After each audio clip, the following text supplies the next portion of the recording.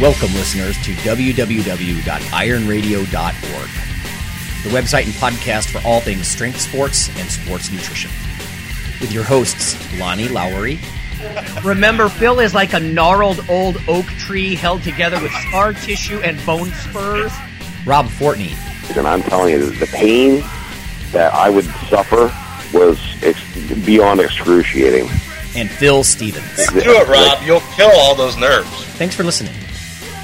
Good morning, everybody. Go to strengthguild.com, strengthguild.com. Scroll down to the Iron Radio collections, and we've got new shirts and new banners for you to support the show.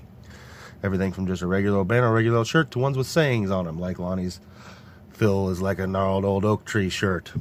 And some news for you, we're going to have some contests for people who own these shirts and things. So if you support the show, we'll let you more on that later. So if you get in on these early, you can be one of the first people to win some prizes. So thank you very much. Go check out the site, strengthguild.com. Scroll down to Iron Radio Collections and support the show. Welcome, Iron Radio listeners. This is Lonnie Lowery. I'm an exercise physiology and nutrition professor of about 20 years, and I'm a former competitive bodybuilder. Hey, this is Dr. Mike T. Nelson. I almost said this is Phil Stevens, but I didn't.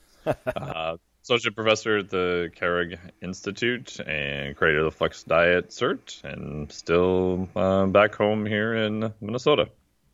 Well, that's good, I suppose. Yeah, it's not bad. Got out kiteboarding for a few hours yesterday or the other day, and it was fun. Rode 30 miles in about 2 hours and 40 minutes, so good times. Nice. All right. Yeah. We have a research roundup for everybody today.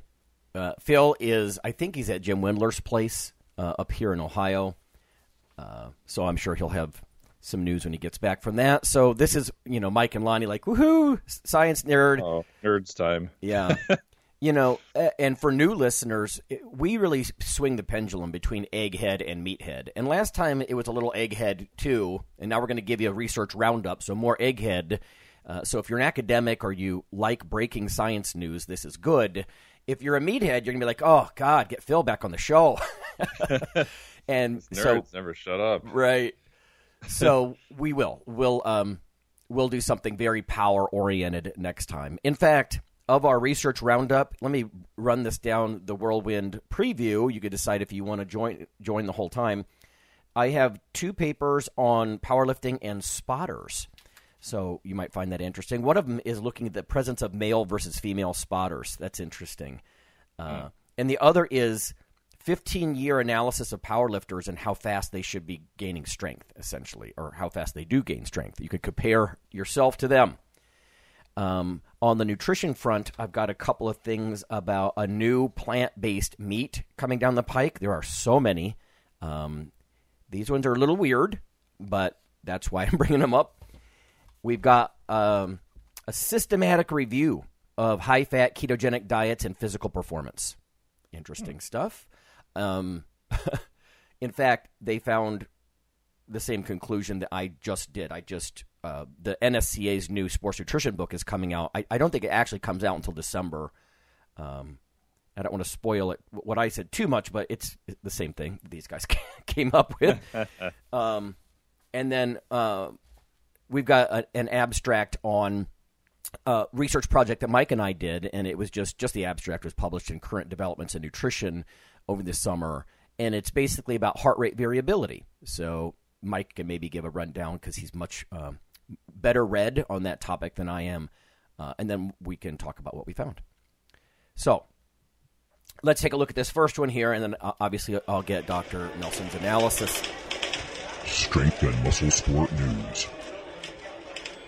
Long-term strength adaptation, a 15-year analysis of powerlifting athletes. This is from Christopher Latella and colleagues, JSCR, Journal of Strength Conditioning Research. Let's see. This investigation examined the long-term strength development of powerlifting athletes. The rate of strength gain per day, I think that's interesting, was assessed in almost 1,900 powerlifters. 1,271 men and 626 women. Interesting. And again, over a 15-year period. So this isn't one of those 12 to 16-week acute studies like we so often rely on, right? So they looked at strength gain per day at baseline. They looked at the number of competitions, the mean days between competitions. They tried to look at a lot of these factors. And I think the value of this is going to be, should I compete more often? Or, what's the expectation for strength gain? It says males had greater absolute and relative strength at baseline. Well, that's not surprising. You'd expect most male powerlifters to be stronger at baseline. Overall strength gain per day, however, was similar between the sexes. So that's pretty cool. It says, however, the strongest males, I think presumably at baseline, showed a lower rate of strength improvement. Well, sure. I mean, that's like diminishing returns. Improvement, Yeah. Sort of exercise phys principle there. The numbers, if you're interested, as far as, let's see, absolute strength at baseline, and I think what they're doing is, they're looking at the powerlifting performance. 513 plus or minus about 100 kilograms for the guys, 289 plus or minus 55 or so for the females. And again, that's absolute in kilograms. Per kg, 5.89 kilograms per their body mass for the men, and 4.27 kilograms per body mass, right, relative to body weight for the females at baseline. So if that helps you powerlifters at all out there. And then they did the strength gain per day, and sure enough, I mean, as far as per day, it looked like the women gained over this 15-year period 0.12 kilograms per day, and the men gained 0.15 kilograms per day, again, in absolute strength. So interesting. And those weren't really different from each other, correct? Correct, yeah. And that's why they concluded that the strength gains over time, the improvement is actually pretty similar, So interesting stuff. And again, based on initial strength, the real strong guys, maybe not so much improvement. This says significant but weak negative relationships between strength gain per day and the mean days between competitions were present for men and women, both statistically significant.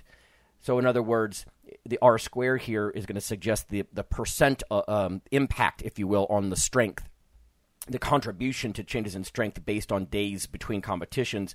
So it says about a 12% impact on rate of strength gain in the females and about a 19% effect on strength gain in the men. Again, these are negative, right? So the longer between competitions, the poorer, presumably, the strength enhancement, your career gains, if you will. Any thoughts on that, Mike? Yeah, I was just wondering if that's from people just taking a fair amount of time between meets and just not training as hard. Like maybe it's a mental thing of not having a goal and getting kind of lost for a period of time because it's a 15-year aggregation of data. Yeah. I don't know. That would be my first thought. Yeah, I think maybe if there's going to be, I think, some effect of the intensity of training. If you're constantly ramping up for your next one, that's going to go the other way if you're too close to everything. Exactly, yeah. So that's kind of the caveat. So, yeah, the R-squared of 0.12 for females and 0.19 for men. And again, I'm running fast and loose in my explanation of that, but, yeah, it's the percent of one variable explained by the other.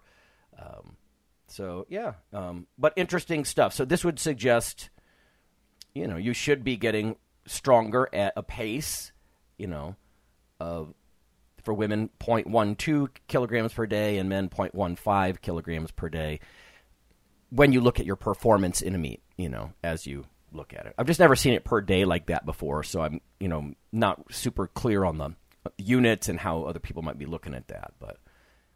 Yeah, and I assume are they doing just kind of a linear extraction? Because I'd be interested if you pick some people out as, we know that the closer you get to whatever your genetic ceiling is or your max, whatever that ends up being, it's going to be not a linear response, but more exponential, curvilinear, right? You're going to see more, everybody knows this, right? You see more progress, especially when you're new, you can do anything.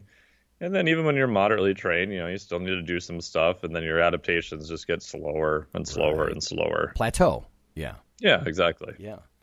But it's some interesting information, I think, about that. So I think the best take home is they're just trying to add numbers and quantify the rate of literally like career gains, as opposed to a 12 or a 15-week study with Gen Pop people, right? These are competitive powerlifters, men and women, and that kind of stuff. And I suppose it's the take home for me. I mean, I was never a power lifter, but I competed very infrequently because, in bodybuilding, people who aren't gassed out of their minds, it takes a long time to add some mass to look differently between contests, But I think I probably spread them out too much. If I would have competed a little bit more frequently, it might have been better because, again, this is negative correlations, if you're between the frequency of training and then your gains, so.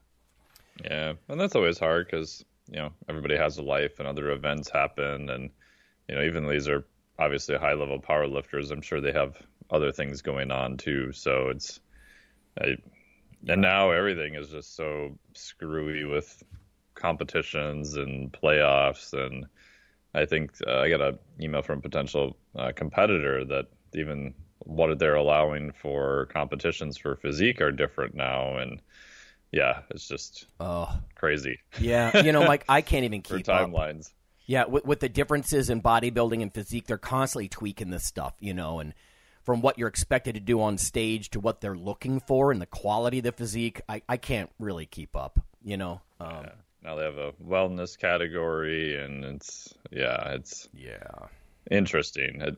But I don't know. I always think it's the same thing that has gone on, at least in physique sports, for quite a while. And powerlifting is very similar. It's like you're always just kind of pushing the envelope of, what it was. And women's physique now, to me, looks like what women's bodybuilding was. So it's always right. Kind of, and same with the guys. I mean, you look at the divisions they had to kind of have more of a classic, quote, looking physique or whatever that means. And now it all looks to me more like bodybuilding people wearing shorts who don't train legs. Right, who don't train their quads, legs. But I'm like, okay, whatever, if that's what you're into. But right. I don't know. There's always going to be a progression to the max of whatever you set as that line. So escalation, yeah. This next one, I want to get some feedback from Phil next week. They did two different things, and I sort of wish that they would have separated these out into two different studies. Maybe they felt like it wasn't enough info. This is Brett Nickerson and colleagues here from, Texas A&M, quite a few different places here, Georgia Southern, whole bunch of different places. Evaluation of load-velocity relationships and reps to failure equations in the presence, and this is what caught my eye, in the presence of male and female spotters. Okay, so if you're a guy and you're spotted by a man or a woman, does that matter? Or flip that around. If you're a woman athlete, does it matter if a guy or a girl is spotting you? That's what I wanted to glean from this, right? And that's why I want to ask Phil, do you see a difference in your gym? I mean, insofar as, let's face it, a beginner woman is not going to be spotting like Big Brian or some of the guys in Phil's gym, but so they say purpose of the study is twofold. A was to determine whether differences in basically velocity, bar velocity, reps to failure, measured 1 RM, and predicted 1 RM varies between lifter and spotter sex. And the other one was to basically look at these different prediction equations. If you want to just use bar speed, as I understand it, bar velocity, or do reps to failure and different things to predict someone's 1 rep max, right, which is often done. You don't always do a real 1 rep max with people. Does that come into play somehow here? And I'd love to just reach out to these researchers because this just looks a little bit messy, but let me just read through what I'm gleaning from this. 20 resistance-trained individuals, 50% men, participated. The initial 2 visits involved measuring their 1 rep max in the bench press with either a male or a female spotter. So they did, it looks like a real 1 repetition max. Visits 3 and 4 required them to lift loads at 30% of their 1 rep max for 5 reps, 50% of their 1 rep max for 5 reps. And again, this is what we used to do with the coffee, right? We put a lighter load, a 30 to 50% load, had them do just a handful of reps, and we looked at bar velocity. I mean, this is the same stuff we did with coffee, which, by the way, coffee did enhance that, whether you were habituated or not. And then reps to failure with 70% of their 1-rep max. And Dr. Nelson and I are familiar. That's a very common test. Like muscle endurance, sort of, in the presence of a male or a female spotter. So let's see here. What jumped to me is this sentence. Female lifters produced significantly higher estimated 1RMs during the male spotter condition, at least with some of these prediction equations. Again, they're going to, if they use these prediction equations, they're kind of comparing the quality of them. But according to at least 2 of these estimation equations, the females seem to be performing higher with a male spotter. And that's what I want to ask Phil about, too. Like, what's it like in the field? Like, if I'm interpreting this right, is this what you see in the field? My gut tells me that a guy his performance might go up with a female spotter, but if the female was the athlete and there was a male spotter, my gut tells me they wouldn't care. Yeah. But so down to the conclusion, it says spotter sex only seems to impact female lifters and when we use certain prediction equations. So I hope that makes sense to everybody. But, yeah, it looks like overall, at least by some of these estimation methods, women are performing better with a male spotter. I don't know. I'd just like to see what Phil has to say about that. What do you think, Mike? Any thoughts there? No idea. I could argue either way, I suppose. I think it's just an interesting question I haven't really thought a lot about, to be honest. Yeah. They get down in the weeds a little bit about comparing various different velocity-based 1-rep max estimations, and I would have preferred to see just like the straight, what's the 1RM in man with a male versus female spotter for each sex, What's the reps to failure with a male versus female spotter for each sex? And I don't have the full paper in front of me. Yeah, so I mean, the reason my gut tells me that a woman athlete wouldn't be as influenced by the sex of the spotter is because if you look at some data, and I can't point to any of it specifically right now, but stuff like if you lose a spouse, it seems to be more devastating if the man is left, to the man. Whereas if a partner is lost and the woman is the one left standing, if you will, she's just less impacted in a way. So I don't know, maybe it speaks to women being more independent in general or more capable of self-care or whatever it is. Yeah. And I don't know. So I'm kind of extrapolating to think that a woman wouldn't be as affected by the gender of the spotter. But we'll check in with Phil and we'll see what, in the trenches is, because I think that's what Iron Radio brings to the table, right? We can look at some of this new stuff and then go see. I don't know, Mike, because you're distant, you don't really get much opportunity for those sorts of observations, do you? Or do you? No, not anymore. I mean, I've done just a handful of powerlifting events and helped out with a few, but that was like many years ago. So yeah, haven't been to too many in a while, actually. The more grip competitions, things like that, but not so much straight up powerlifting. Gotcha. Okay, well, that's the 2 I have on powerlifting. The rest of what I have is going to be like food news and nutrition stuff and that sort of thing. Let me do one that's just sort of light, and then we'll go to break, and Mike and I can talk about a few other things here. Plant-based tuna brand expands fundraising round. So this is actually back from early summer of this year. Monica Watrous, Watrous, is the journalist here. This is from New York. Gathered Foods, maker of plant-based seafood alternative brand Good Catch, has netted a number of celebrity investors, including Woody Harrelson, Paris Hilton, a couple, looks like boy band people. The new backing adds to the company's recent $36.8 million of financing they're already getting. Wow. It looks like it's, let's see, different financing rounds led by industry investors Greenleaf Foods and the venture arm of General Mills, Okay, so now we're talking. Those are the big boys. It says these products are in more than 4,500 retail outlets across the U.S. and the U.K. So for our United Kingdom listeners, the brand offers fish-free tuna, and here it comes, formulated with a blend of peas, beans, lentils, and algal oil. Tasty. I know. That, a little dry, a little sarcasm from Dr. Nelson. And I tend to think that, too. Now, I guess on the good side, it says the algal oil is a plant source of omega-3s. And, I mean, if you crack open a can of tuna, you're not going to get a ton of omega-3s compared to salmon or some other things. Yeah. So maybe it's got that going for it. Let's see if they have a justification for this. I just think it's the trends, you know. But people are wanting to invest, you know, Hollywood people and whatnot, you know, digging on this stuff. So the pictures they have are fish burgers, crab cakes, and fish cakes. Okay, well, that's, I suppose if you mix it with some other stuff and, you know, fry it, it might taste better. More oil, more salt, fry it. Yeah, do something with it.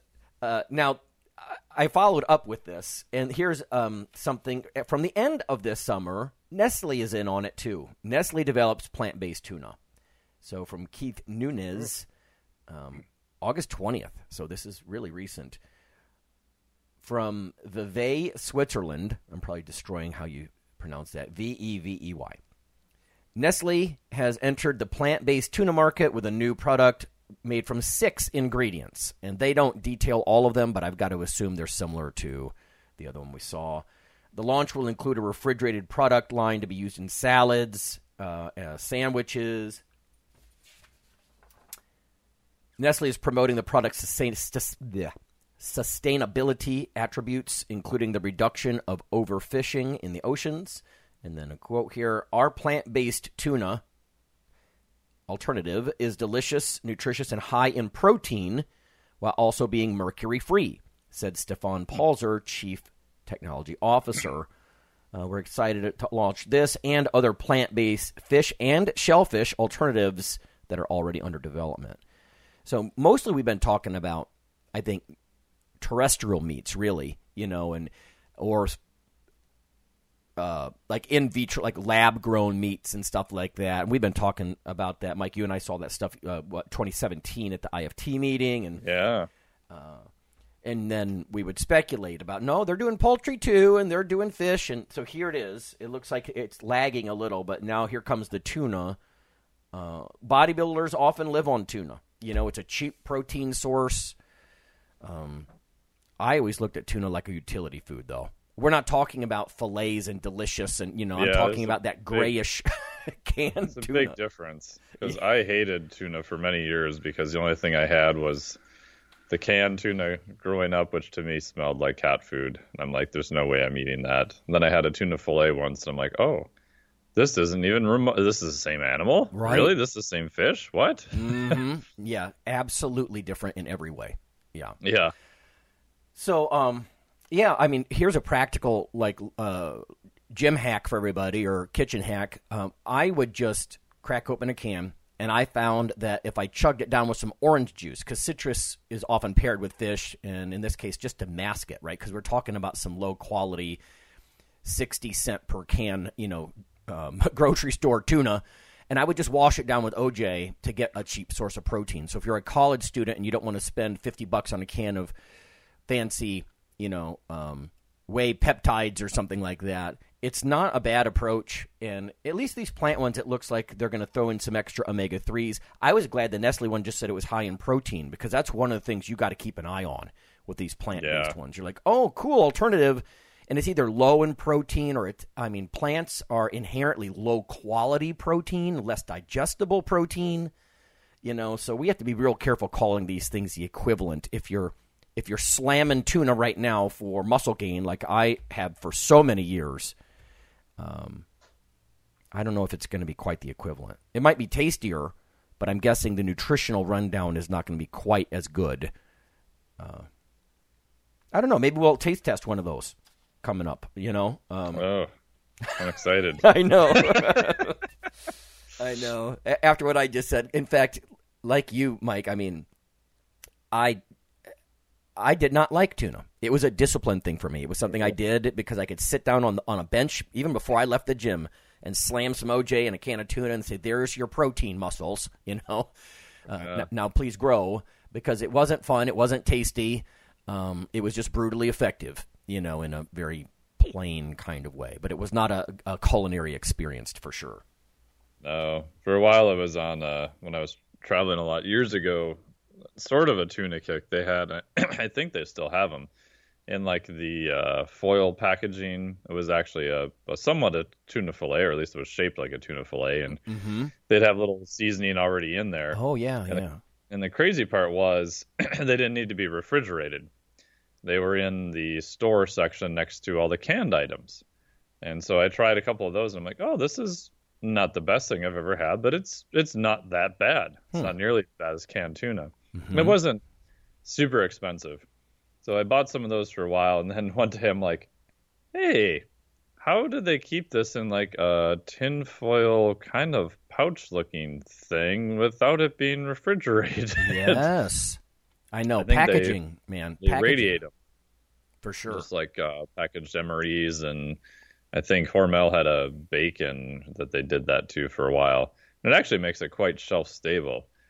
But when I did the race across America, I was a volunteer for that probably like 10 years ago now. We had to kind of bring our own food because we didn't know where we were going to stop or what was going on. Yep. So I packaged a bunch of these things. Wasn't thinking. My bag got put underneath the compartment on the outside. Oh. So I don't know what level of temperature it was exposed to. Yeah. And we stopped at a convenience store. So I kind of ran in and threw one of these in the microwave and heated it up for like 30 seconds and then ran out. And I'm like, I guess I should maybe still eat this. And like everyone in the store, which of course now smells like tuna, are like looking around going, what the hell's going on? Oh, it smells like fish in here. What happened? Who's the jerk? They put tuna in the microwave. Yeah. Well, and you know, it's worth saying there, but irradiation in these fancy, like hermetically sealed packages and stuff. That doesn't mean you can open the stuff and then just leave it on the counter, and you know, and no, stuff it like was that. Still sealed. I checked the contents were still sealed, but yeah. I'm like, so it's interesting what technology will come up with, and I don't know. I mean, part of my brain goes to it's like, well, maybe we should look at actually having more sustainable fishing practice. And the fact that canned tuna is still very inexpensive to me is kind of shocking. It just seems like I wonder how much of it is if you did like a life cycle analysis of, you know, the off-gassing, the energy it takes to produce it and all that kind of stuff, which I'm sure the companies would probably rightfully argue that it's a new product and once you scale it, it'll be better. And I don't know. I just often wonder if there's really that much of a environmental difference between it at the end of the day, or is it just the assumption that, well, it's not from real fish, so it must be better for the environment? I know Rob Wolf and Diana Rogers have a good book out about that, looking at in terms of, you know, red meat and some of the assumptions that go into it also are, it's probably maybe not as bad as we thought, but yeah, it gets very complicated very fast, and I'm not a environmental expert on that stuff. Right. You're right. We have to be very careful. You know, with all the documentaries, I know they're very controversial about alternate energy and stuff. You can't automatically assume this is way better than the way we used to do it. You have to actually go look. Yeah, you have to go look. Yeah, I was only able to eat stuff like a proper tuna fish sandwich, you know, with a little bit of onions and mayo and stuff in the last couple of years. Like, literally, I couldn't even look at tuna like, no. I still can't do it. Right. The smell just, So, yeah, I don't know. Like I said, nutritionally, I would think if people want to buy this, especially if they can put it in a packet like Mike is talking about, like on the end cap in the grocery store or something, I'm not sure it's going to provide that same, like, if you have to choke it down, you know, and if it's got less protein, the Nestle one has at least some, or it's lower quality, why are you doing that? You know, you might want to think about something else. Yeah, and I think one of them say that's in the refrigerated section. Is that correct? I'd have to go back and revisit that. Yeah, I think it did, because a lot of the soy milks initially were not refrigerated. And supposedly the rumor was once they put them next to the refrigerated section, next to milk, their sales went up astronomically. Because it makes sense if your brain goes, I'm looking for milk. Oh, what's this? You're not going to think milk and go look in the middle of the grocery aisle in a non-refrigerated section, even though they could be in that area for some of them. Mm-hmm. Product placement and all that. Right. In fact, this is partly related. Another, powerlifter, bodybuilder food, but eggs. You might have heard, listeners, that in Europe, a lot of people, they don't refrigerate eggs. Like Mexico, they don't either. Most countries, they don't. I dug into why that is. I'm like, well, these proteins are, eggs will spoil, but here in the States, the FDA and other authorities insist that we wash the eggs. So they en masse wash the eggs, and then you lose, apparently, some of that protective barrier. I don't know, the shell becomes more porous or whatever. Whereas if you just kind of leave the chicken stuff, residue on the eggs, they don't need to be refrigerated. Now, I'm not going to tell people not to do that. Go look it up yourself before you start buying eggs here in the States and leaving it on your kitchen counter, because that's probably not going to work because we wash them and they don't. But it's one of those things sort of like, is nature doing it right and should we not have meddled? Because obviously there's, to your point about like carbon footprint and cost, and why are we washing all these eggs? Here we're kind of thinking, well, let's try to get whatever bacteria, salmonella or whatever, off the egg. But apparently there's not much of a problem with that in other countries. So might be something you might want to look up yourselves as we're talking about some of these protein foods. Because, of course, the protein ones are the ones who just usually, 3 or 4 hours on the counter, and you're starting to doubt whether or not you should eat that, So. Yeah. I remember going to Mexico years ago. We went down to La Ventana on Baja, and I'm like, whoa, the eggs are like not been refrigerated. And I asked one of the guys there, I said, have you been eating the eggs? He's like, yeah, it's great. I'm like, oh, okay. And so bought a bunch of eggs from, the local farmer there basically, and cracked them in the pan. I'm like, oh my gosh, like the yolks are like bright yellow. They're almost like glowing in the dark. Like in a good way. Super, in a good way, yeah. Super bright. And then we went to one of the bigger stores there. There was just like crates of eggs just sitting out in the middle of the store, like not refrigerated. Like, wow, that's so crazy. And you go to other countries and it's pretty much, I think, only really the U.S., I think, that I've seen that eggs are generally refrigerated. Yeah, so. I think that's correct. Yeah. Yeah. I suppose, because maybe in the U.S. someone will lick the shell of the egg and get sick and sue the FDA, or who knows what'll happen. And personal anecdote before we go to break. My wife and I have both gotten hives and broken out and gotten kind of sick on what should have been a hermetically sealed or properly packaged food item that was just set at room temperature. I got sick on it was a protein, like a ready-to-drink protein thing. And obviously I had been exposed to some of those same bacteria before, you know what I mean? And I just lit up with a reaction.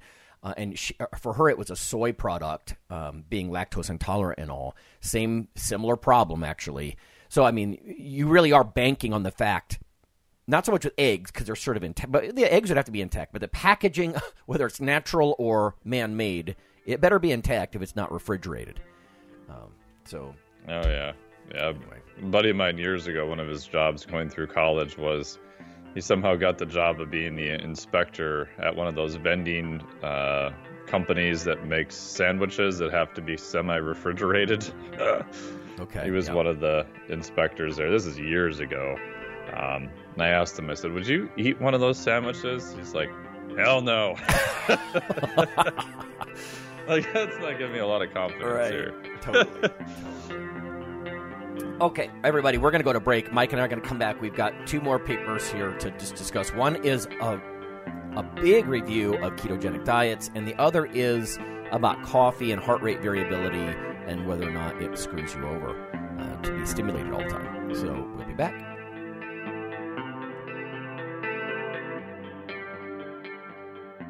Hello there, ladies and gentlemen. Yeah, you know who this is. So I'm here to tell you about Dr. Mike T. Nelson's new book, Why You Should Eat Keto. I don't do it because, I mean, look at me. Come on, I'm fabulous and I'm fantastic. Anyway, you should text the Keto ebook all in one word to 44222 to receive your free copy. Do it now.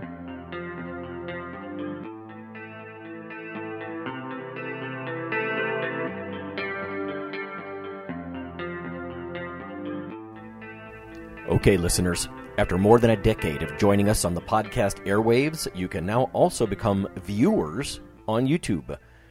This is not our usual simple backup of the audio show, but rather a growing body of video taste tests covering various foods of interest to nutrition enthusiasts, bodybuilders, and powerlifters.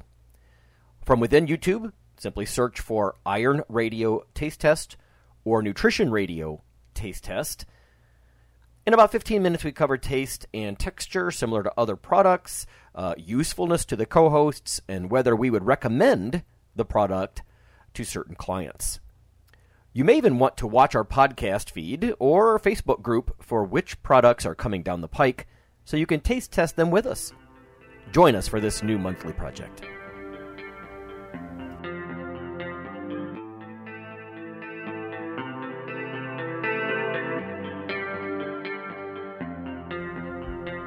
Iron Radio is, of course, primarily a podcast. But over the years, there have been technical glitches calling for backup streaming and listeners who wanted the convenience of other sources of audio content. Toward this end, Iron Radio is now simulcast and backed up on YouTube. If needed, please search Lawnman07 or Iron Radio from within YouTube. There's not much video, but if you like to listen through YouTube on a Roku or other living room device, there you go.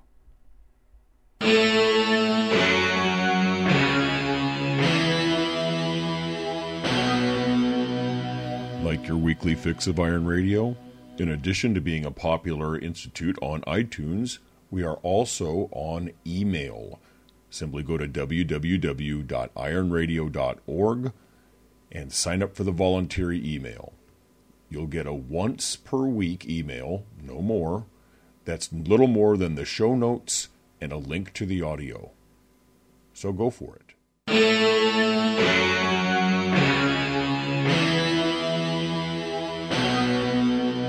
Hey, it's Dr. Mike T. Nelson. Here with Dr. Lonnie Lowry. Phil's away, hanging out with Jim Wendler, I think. So the nerds are at play today, and we're talking about this segment, the effects of caffeine on heart rate variability. And then Lonnie's talking about a big review on ketogenic diets and I think it was performance, correct? Yeah. Yep. Yeah, let's run through that one. Oh, and hey, everybody, before I forget, we have an upcoming, our next YouTube taste test. It's actual video. We back up the podcast, the audio on YouTube, of course, but if you want to see us, see our faces, and it's funny because listeners have thought that Mike and I were each other's voice. It's just funny. It's, you know what it is? It's powerlifters going like, I don't know, those guys look nerdy. It's those are the nerds. Yeah. But the next one coming up is it's a low carb snack, right? So we did mushroom jerky last time, and we're going to do Jack Link's bacon jerky. So I'm just inviting everybody, go buy it. It's fairly widely found. I think you can get it like in the cashier aisle at Walmart and stuff like that. And then you could kind of follow along when we release that, and you can see if, you know, Mike will do the usual rundown, like nutritional rundown. We'll talk about, you know, where we might use this. Is it applicable? Is it valuable to us? Whatever it might be. But, you know, as I'm about to talk about a ketogenic diet review, obviously bacon jerky is going to fit that mold, you know, because the mushroom jerky really didn't. I think it had over 20 grams of carbs, you know, so... yeah, watch for that coming up on YouTube here. We'll probably record that within the next 1 to 2 weeks. Yeah, and Phil loved the mushroom jerky. He's like stockpiling it, I hear. I know, he's like, why don't you just fry up some mushrooms, you know? It's, you know, it's convenience, right? But yeah, I mean, if the point of jerky to me, it's sort of like what we were saying with the tuna utility. If the point is protein, the mushroom didn't really provide that. You might get some of the mushroom nutrition. And by the way, Mike gave a ton of studies and links that we put in the show notes on YouTube. If you're interested in mushroom nutrition, we keep threatening to do an episode on that. And so the last YouTube taste test was the closest we got. But there's a ton of info in there. And the stuff you sent, Mike, was very specific. It was awesome. Yeah, there's actually a lot of pretty supportive data on it. Again, that falls down the rabbit hole of if you're using it as a supplement, there's lots of watch out for things in the shady supplement industry of it. But yeah, there's some good data on it. Yeah. Yep. Okay, here it is. This is from Advances in Nutrition from Nancy Murphy and colleagues. High-fat ketogenic diet and physical performance, a systematic review. So everything about this is interesting to me because I just wrote a book chapter on this stuff myself, but also because, a lot of what we just talked about last week, right? Lifters have all this muscle mass, which is a good gas tank for carbohydrates, if you're going to eat carbs. And yet we more and more think over the last 20 years, we're eschewing the carbs and we're eating fats instead. Anyway, this says use of high-fat ketogenic diets to support physical performance has grown in popularity in recent years. While these diets enhance fat metabolism and reduce carb oxidation during exercise, the impact of a ketogenic diet on physical performance, remains controversial. And yes, it does. There's a lot of things. You can't just say, keto makes me a better lifter. I'm very skeptical at that myself, but so what does the research say? They did a systematic review of the literature using PubMed, right, and the Cochrane Library, so very standard evidence libraries for scientific papers. The participants, they had to select what papers they're going to look at, right, in this review. They had to be healthy, so not diseased, non-obese, so their body mass index had to be less than 30. Actually, that might weed out some powerlifters, wouldn't it? And some heavy body. Yeah, 30 is... Yeah. I think I'm 29. They're looking at. Yeah, exactly. But, I get it. They have to have some simple measure that can't always count on body comp. Trained and untrained, men and women.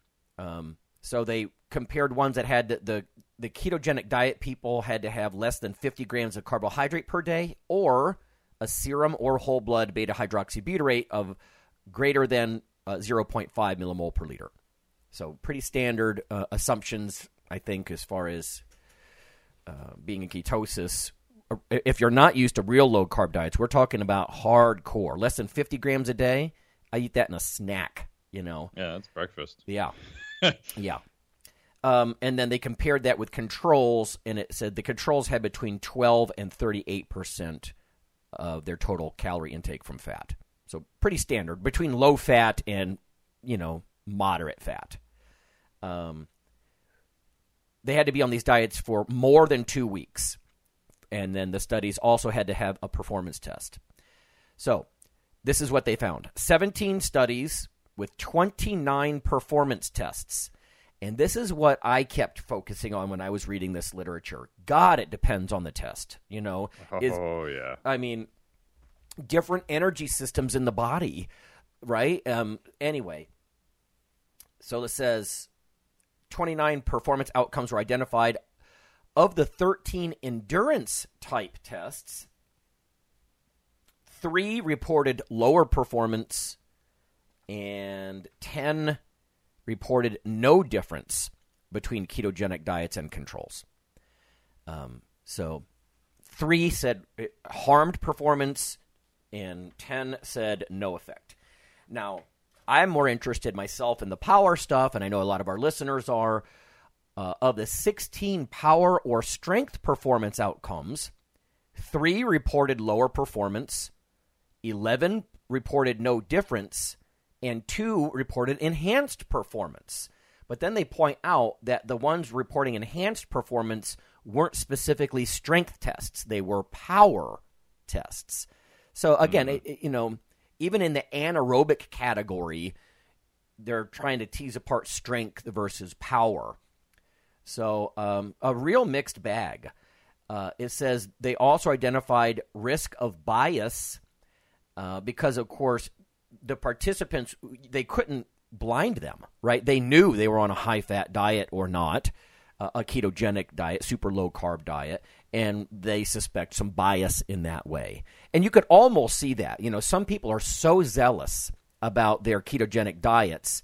Maybe it's somebody who's really into CrossFit, and then they kind of bring in the ketogenic thing or a paleo thing, and they love what it's doing to their body composition, so they conflate that with performance, And it would be a shame to have them try to, psychologically, maybe they're complying a little better or performing just that little extra 1%, to try to prove a point. I don't know.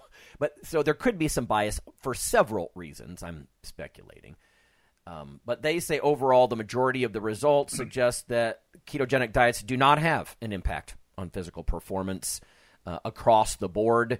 Discordant results could be due to multiple factors, and again, this is why it's so hard, including the type of performance test. There it is. Obviously, also some things I think are obvious, like the duration of consuming the fat diet, right? The maybe a sex difference or training status. Somebody who's highly fit may have more mitochondria. Maybe they can utilize the fat that they're mobilizing better. So they're saying really doesn't have much of an impact. Some studies say worse. Most say no effect. And just a small handful suggest maybe better if you're choosing the right performance test. So I'm going to take away from this essentially the same thing I did when I looked at this stuff earlier this year, which is probably good for body composition because, you're cutting calories. Usually, even if you're trying to eat the same number of calories, there are some body comp benefits to keto. Performance, I think people need to be careful and not, again, conflate the body comp benefits with performance. It's not really going to be a huge boost to most power and strength performance. But, Mike, I know you look at this stuff a lot too. What do you think about this stuff? Yeah, I generally would agree. I published just a short article on this, probably 4 or 5 years ago now, with Andy Galpin and some of his grad students. And my first pet peeve is we don't need any more reviews of this topic. It's like you're just trying to, squeeze more juice out of an orange that's already been dead and run over like 4 times. Yeah. I just pulled up, there's a couple other reviews already that have been done on this area. I think this one, they tried to do it, I would say, more correct in air quotes and look at individual tests, and they stratified by a VO2 max, and they did looking at time trials and not just how long can you run on a treadmill at 62% of your VO2 max. But even some of the individual studies, I won't name their names, but I don't know how much I trust some of the data. And then you also have to look at the individual study because some of the ketogenic studies had a carbohydrate period where they reloaded them on carbohydrates and then did testing again.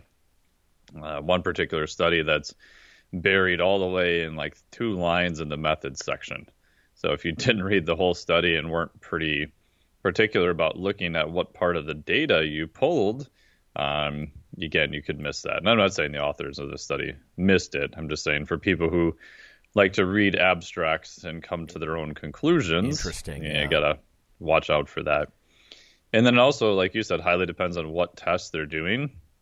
Some of the speed and power tests are, I would say, not always the best for being reproducible, right? And it's probably because that's a testing variable, and there's probably more physiologic variability to that than I think we truly understand.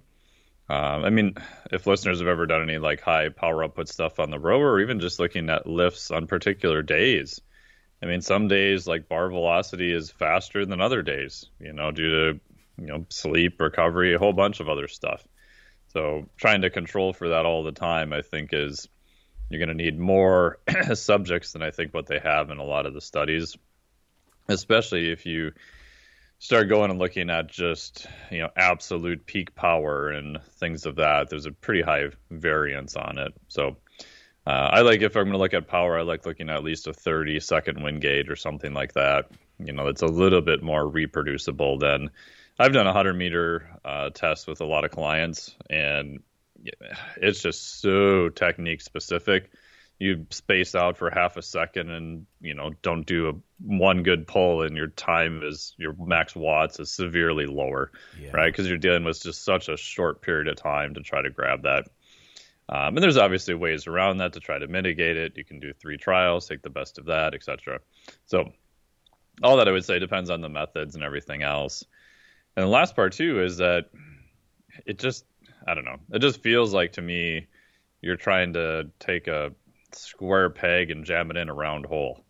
It's like I don't think ketogenic diets are bad. I think they can be useful for some people, but we have a fair amount of data now showing that for speed and power, probably not the best, right? And this study or meta-analysis or review would support that also. One study said maybe it might be a little bit better. The rest were kind of a push. A couple showed it was lower. So, and that kind of jives with what I've seen in the real world. I mean, even just people not having enough carbohydrates. The nice part about doing stuff on the rover is you get, wattage from everyone that's relatively accurate. So I've done it with a couple of clients now where we've just added more carbohydrates to their diet before some of their testing, and they've been able to create 20 to 40 watts more just by upping their carbohydrates for a few days before the test. Interesting. And that's not putting them on a ketogenic diet. That's just from a low background of carbohydrates too. So yeah, I mean, the last point too is that some people will argue that, well, you need to be on a ketogenic diet for a year, maybe a year and a half to see these benefits are going to happen then.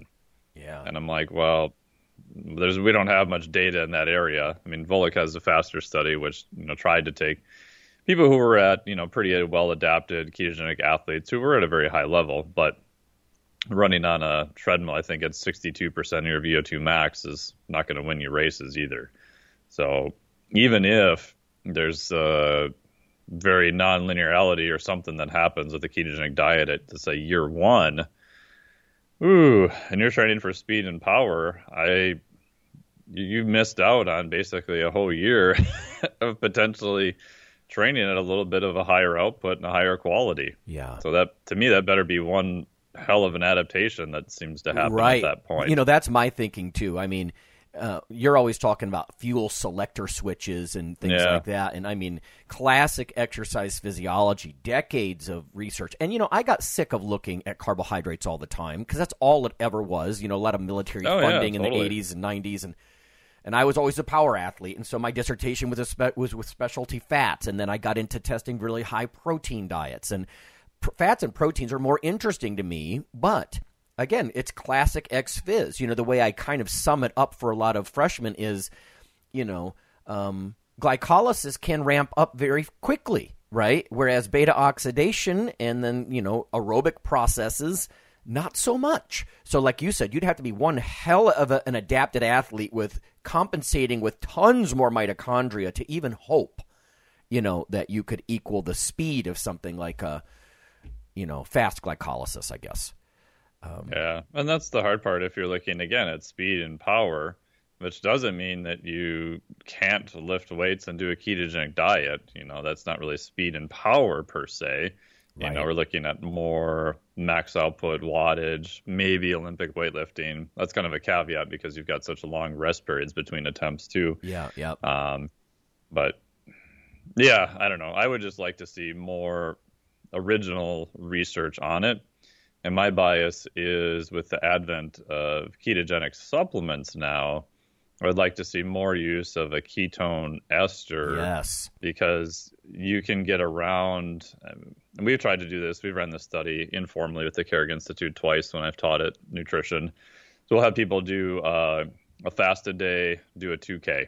So, max output, VO2 max type study or test. And then the next day, we'll give them ketone ester. And again, this isn't blinded because if you've ever tried a ketone ester, it's really hard to blind the taste of that to placebo. Nasty, huh? Oh, God, yeah. Yeah. And then the last day, just eat as many carbohydrates as you can and see what happens. And, we did have a couple people hit PRs on the fasted day. We didn't really have anyone so far to date. And again, this is informal, not published. on the ketone ester didn't hit a PR, although they oddly enough felt like their RPE was a little bit lower and some of their Stroop testing was a little bit better. And then on the carbohydrate day, we had several people hit PRs on that.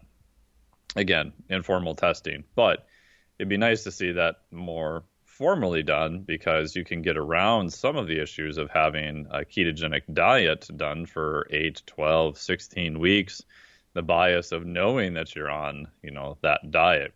So I think it allows people to do a shorter term study to try to get at some of the mechanisms of what's going on. With esters, I mean, we were having people hitting, 3 millimolar. We've had a couple people hit 4 millimolar within 20 minutes. Whew. So you can just skyrocket your ketone levels very high, very fast. Now, again, that may not be exactly the same as a ketogenic diet. Like, you can argue that, but it would be interesting, because if all those trials, let's say, are done and they show a positive for it, okay, then maybe you have some evidence to say, okay, let's do a longer, 12, 16-week intervention of a ketogenic diet and try to replicate it in that manner. Right. So. Yeah, I agree. That's where the research, I think, the interesting thing is going. In fact, I'd like to get some ketone esters from you, if I can. We can talk later. Yeah. They're the ones I've used so far, HVMN. They're like $33 a vial. So okay, yeah, because that's the downside. I have a colleague. I think you mentioned Stroop Words or some cognitive tests. He's interested in the cognition part. Yes, so that's very cool. And yeah, to me, because where this is heading, beyond something that's a little bit more obvious or straightforward, like don't eat carbs, get into ketosis, is that you're asking your body when you to choose. Like, here's glucose, plenty of blood glucose and plenty of muscle glycogen. Also, here's a lot of ketone. Which do you prefer, or do you like a mix? And does the combination work? I mean, there's a lot of good questions there, So I'd love to see that too. Yeah, I mean, obviously, one of the main studies from Veech's lab showed that in combination with carbohydrates, and again, they were using their specific ketone ester. I think this is published in Cell maybe 4 or 5 years ago now. I don't remember the exact date, but they did show, I want to say 2.5–3% increase in performance in elite cyclists, and they were giving them a ketone ester and additional carbohydrates, which I think is kind of fascinating. Yeah. So, again, that study hasn't necessarily been replicated. I mean, Burke's done a couple studies using race walkers where they haven't seen a big increase. She just published another study where she went and took all the criticisms from the first study and incorporated that into her latest study and basically replicated her own findings, which is interesting. So hopefully other labs will be able to do something similar now too. But yeah, I think it opens the door of easier testing. More labs can do it. You can buy the esters off the shelf, which hint, if anyone's doing the study, that's what I would recommend. Yeah. If you look at some researchers, they tried not to do that and had severe GI upset in the study, which I think kind of throws those results a little bit out the window, because if you feel like you're going to throw up, you're probably not going to get your max test. So but it's fascinating. I mean, my bias right now, Brandon Egan has published on this, as Dom D'Agostino, that under high cognitive load and doing a lot of fatiguing exercise, I think ketones may be a benefit for something like that. So if you get into scenarios with even special forces, people who are, biathlon potentially, where now you've got to be accurate shooting something and do a cardiovascular event. Yeah. So I think if I were to guess right now, that's where I would say there may be some benefit. And the last part too is potentially health benefits. Very interesting data related to TBI, so traumatic brain injury. Sure. I'm doing a course for the Carrick Institute on ketogenic diets and TBI, that maybe after the fact or maybe prophylactically, you can reduce your recovery time if you get hit in the head. Because ketones solve the two major problems when you get whacked in the skull of having a massive energy crisis, like glucose metabolism goes offline, and then potentially your blood-brain barrier can open up. So now you've got massive amount of neuroinflammation with all these other compounds, going into the brain. And ketogenic diets can potentially serve as ketone bodies, as an alternate fuel for the brain, and then potentially reducing some neuroinflammation via anti-inflammatory effects too. Yeah, listeners, if you're this idea of alternative fuel, whether it's TBI or even just muscle tissue or whatever. Yeah. I mean, creatine, right? Yep. A similar thing. Like if glucose metabolism is getting screwed up or offline, like Mike says, then alternate fuels, creatine, ketone bodies. This is very interesting. It's the reason I want to see a paper where if the performance test is very brief, like let's say you're doing triples, right? So you're not really engaging in a typical 30-second all-out carb-focused, or 60-second like continuous power test.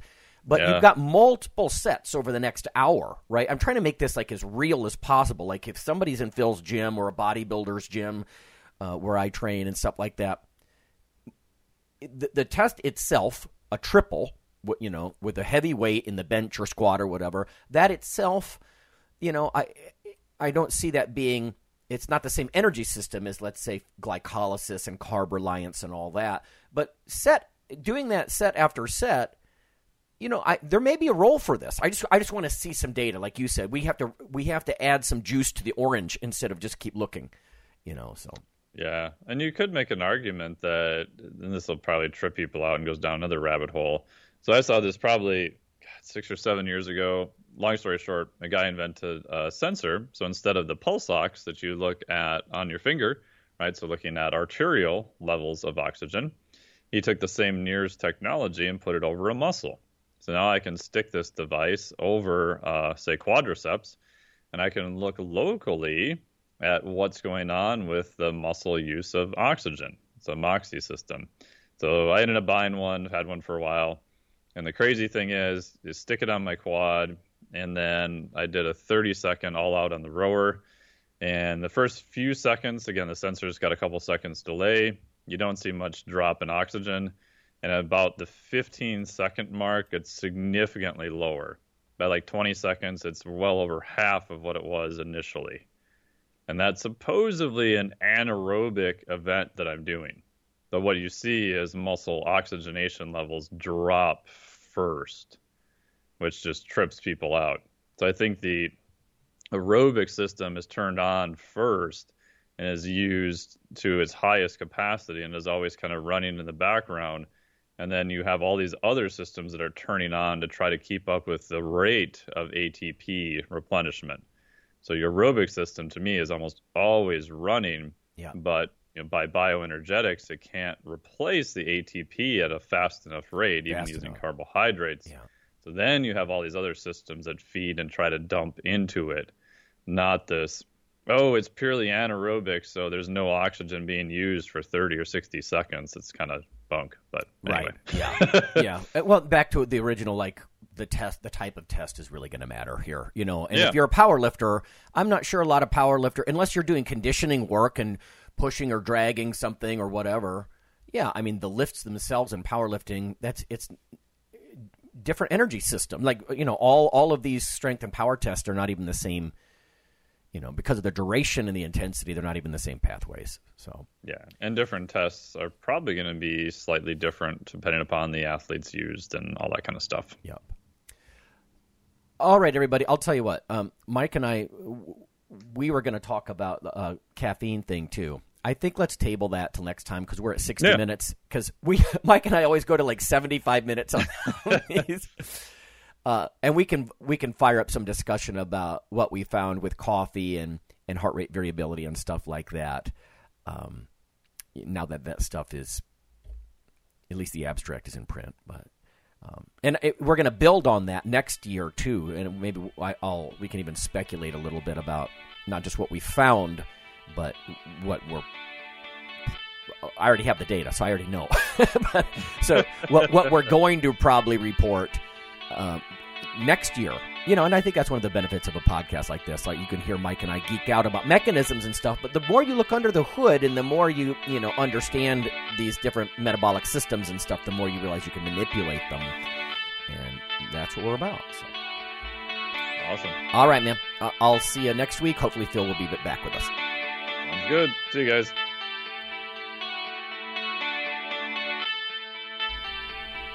Hey listeners, have you seen the store at ironradio.org?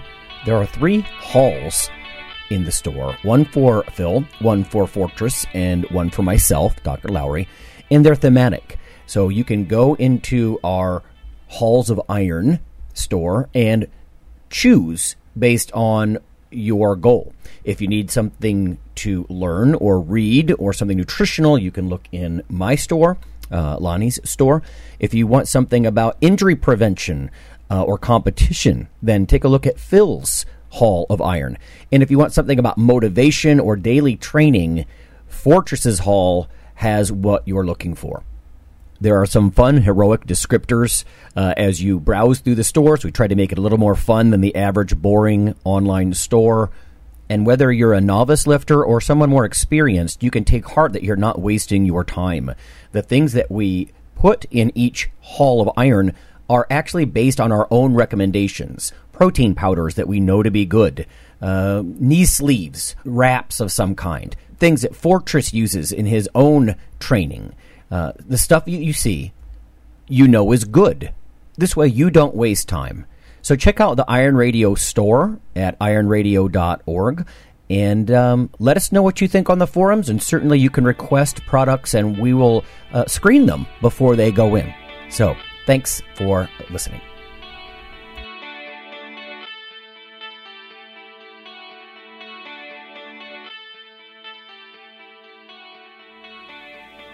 Iron Radio is accepting donations.